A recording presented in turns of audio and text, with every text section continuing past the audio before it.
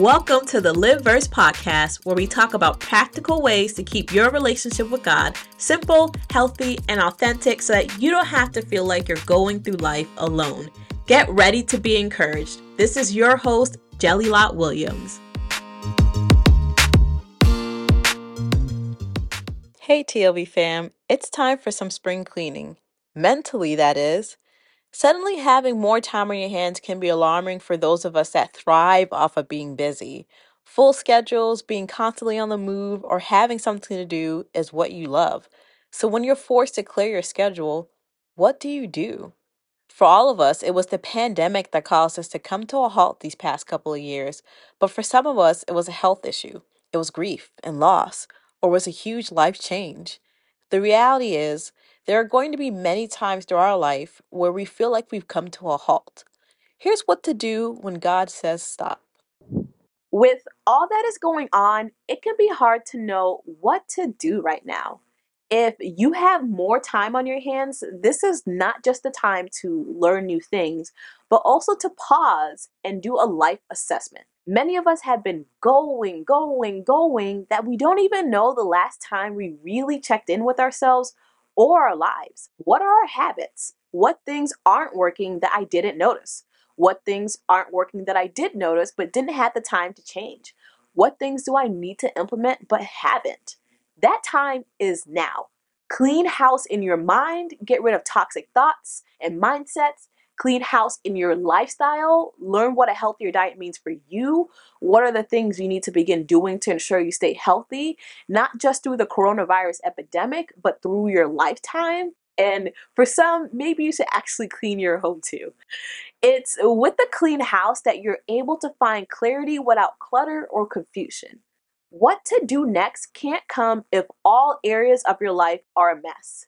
In my video, How Long Does It Take You to Get Ready? You can find more tips and information on what it means to clean house. I spent some time studying the parable of the talents in Matthew 25:14-30 because this situation caused it to come up in my spirit. For those that don't know the Bible story, in the parable, Jesus is giving an example of what the kingdom of heaven can be related to. He tells the story of a man who is going away for a long time on a trip. Before he goes, he gives his servants money. To one servant, he gives $5,000 or talents, as it was referred to at that time. To another, he gives $2,000. And to another, he gives $1,000. The first two servants invested their money and ended up doubling the amount they received. The one who only received $1,000 dug a hole and buried the money. When the master came back, they had to answer for what they did with the money they received during the time he was away. I want to read Matthew 25:29 in the Amplified Version.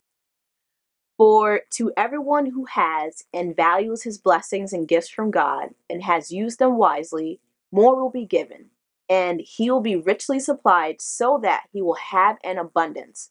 But from the one who does not have, because he has ignored or disregarded his blessings and gifts from God, even what he does have will be taken away. When God says to open up the doors, will you be ready?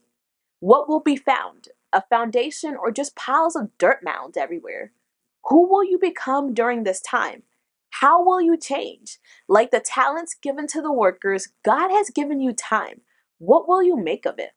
Like I said in my last video, we don't know how long this quarantine will last. You want to make sure you come out of it with good habits that are still useful to you after the quarantine and not bad habits that you have to retrain yourself to get rid of. If we go back to the story to verse 25, it says, "So I was afraid to lose the talent, and I went and hid your talent in the ground. See, you have what is your own."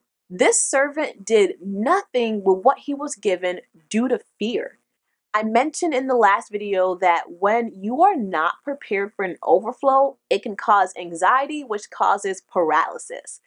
The goal is to be proactive and not reactive. Be like the two servants who took risks by doing what they could and were blessed because of it. Don't be like the last servant who allowed an unhealthy mindset dictate what he was going to do with this time when given an unexpected circumstance. Listen for what God wants you to do with the time that he has given you. For some, it will be to serve. For some, it will be to create. And for some, it will be to simply rest. No matter what it is, make sure you use this time to do it. In my video, Tips for Protecting Your Mental Health, we talk about how to protect your mental health during this time that will help you create a life system that will set you up for a lifetime of success. You can check it out here or linked in the bio below. What are some ways you are going to begin being proactive while stuck at home? Let us know in the comments below. Much love, TLV fam. Thanks for watching. May God give you peace always.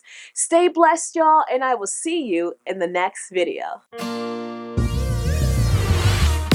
TLV fam, I love that we are on this faith journey together. The fun does not have to stop here though. Join my free community, the Live Verse community, a space for you to come as you are and with whatever faith you got. This is a way to stay connected throughout the week with daily encouragement and accountability while you go deeper in your faith. Join the community at theliveverse.com/join community.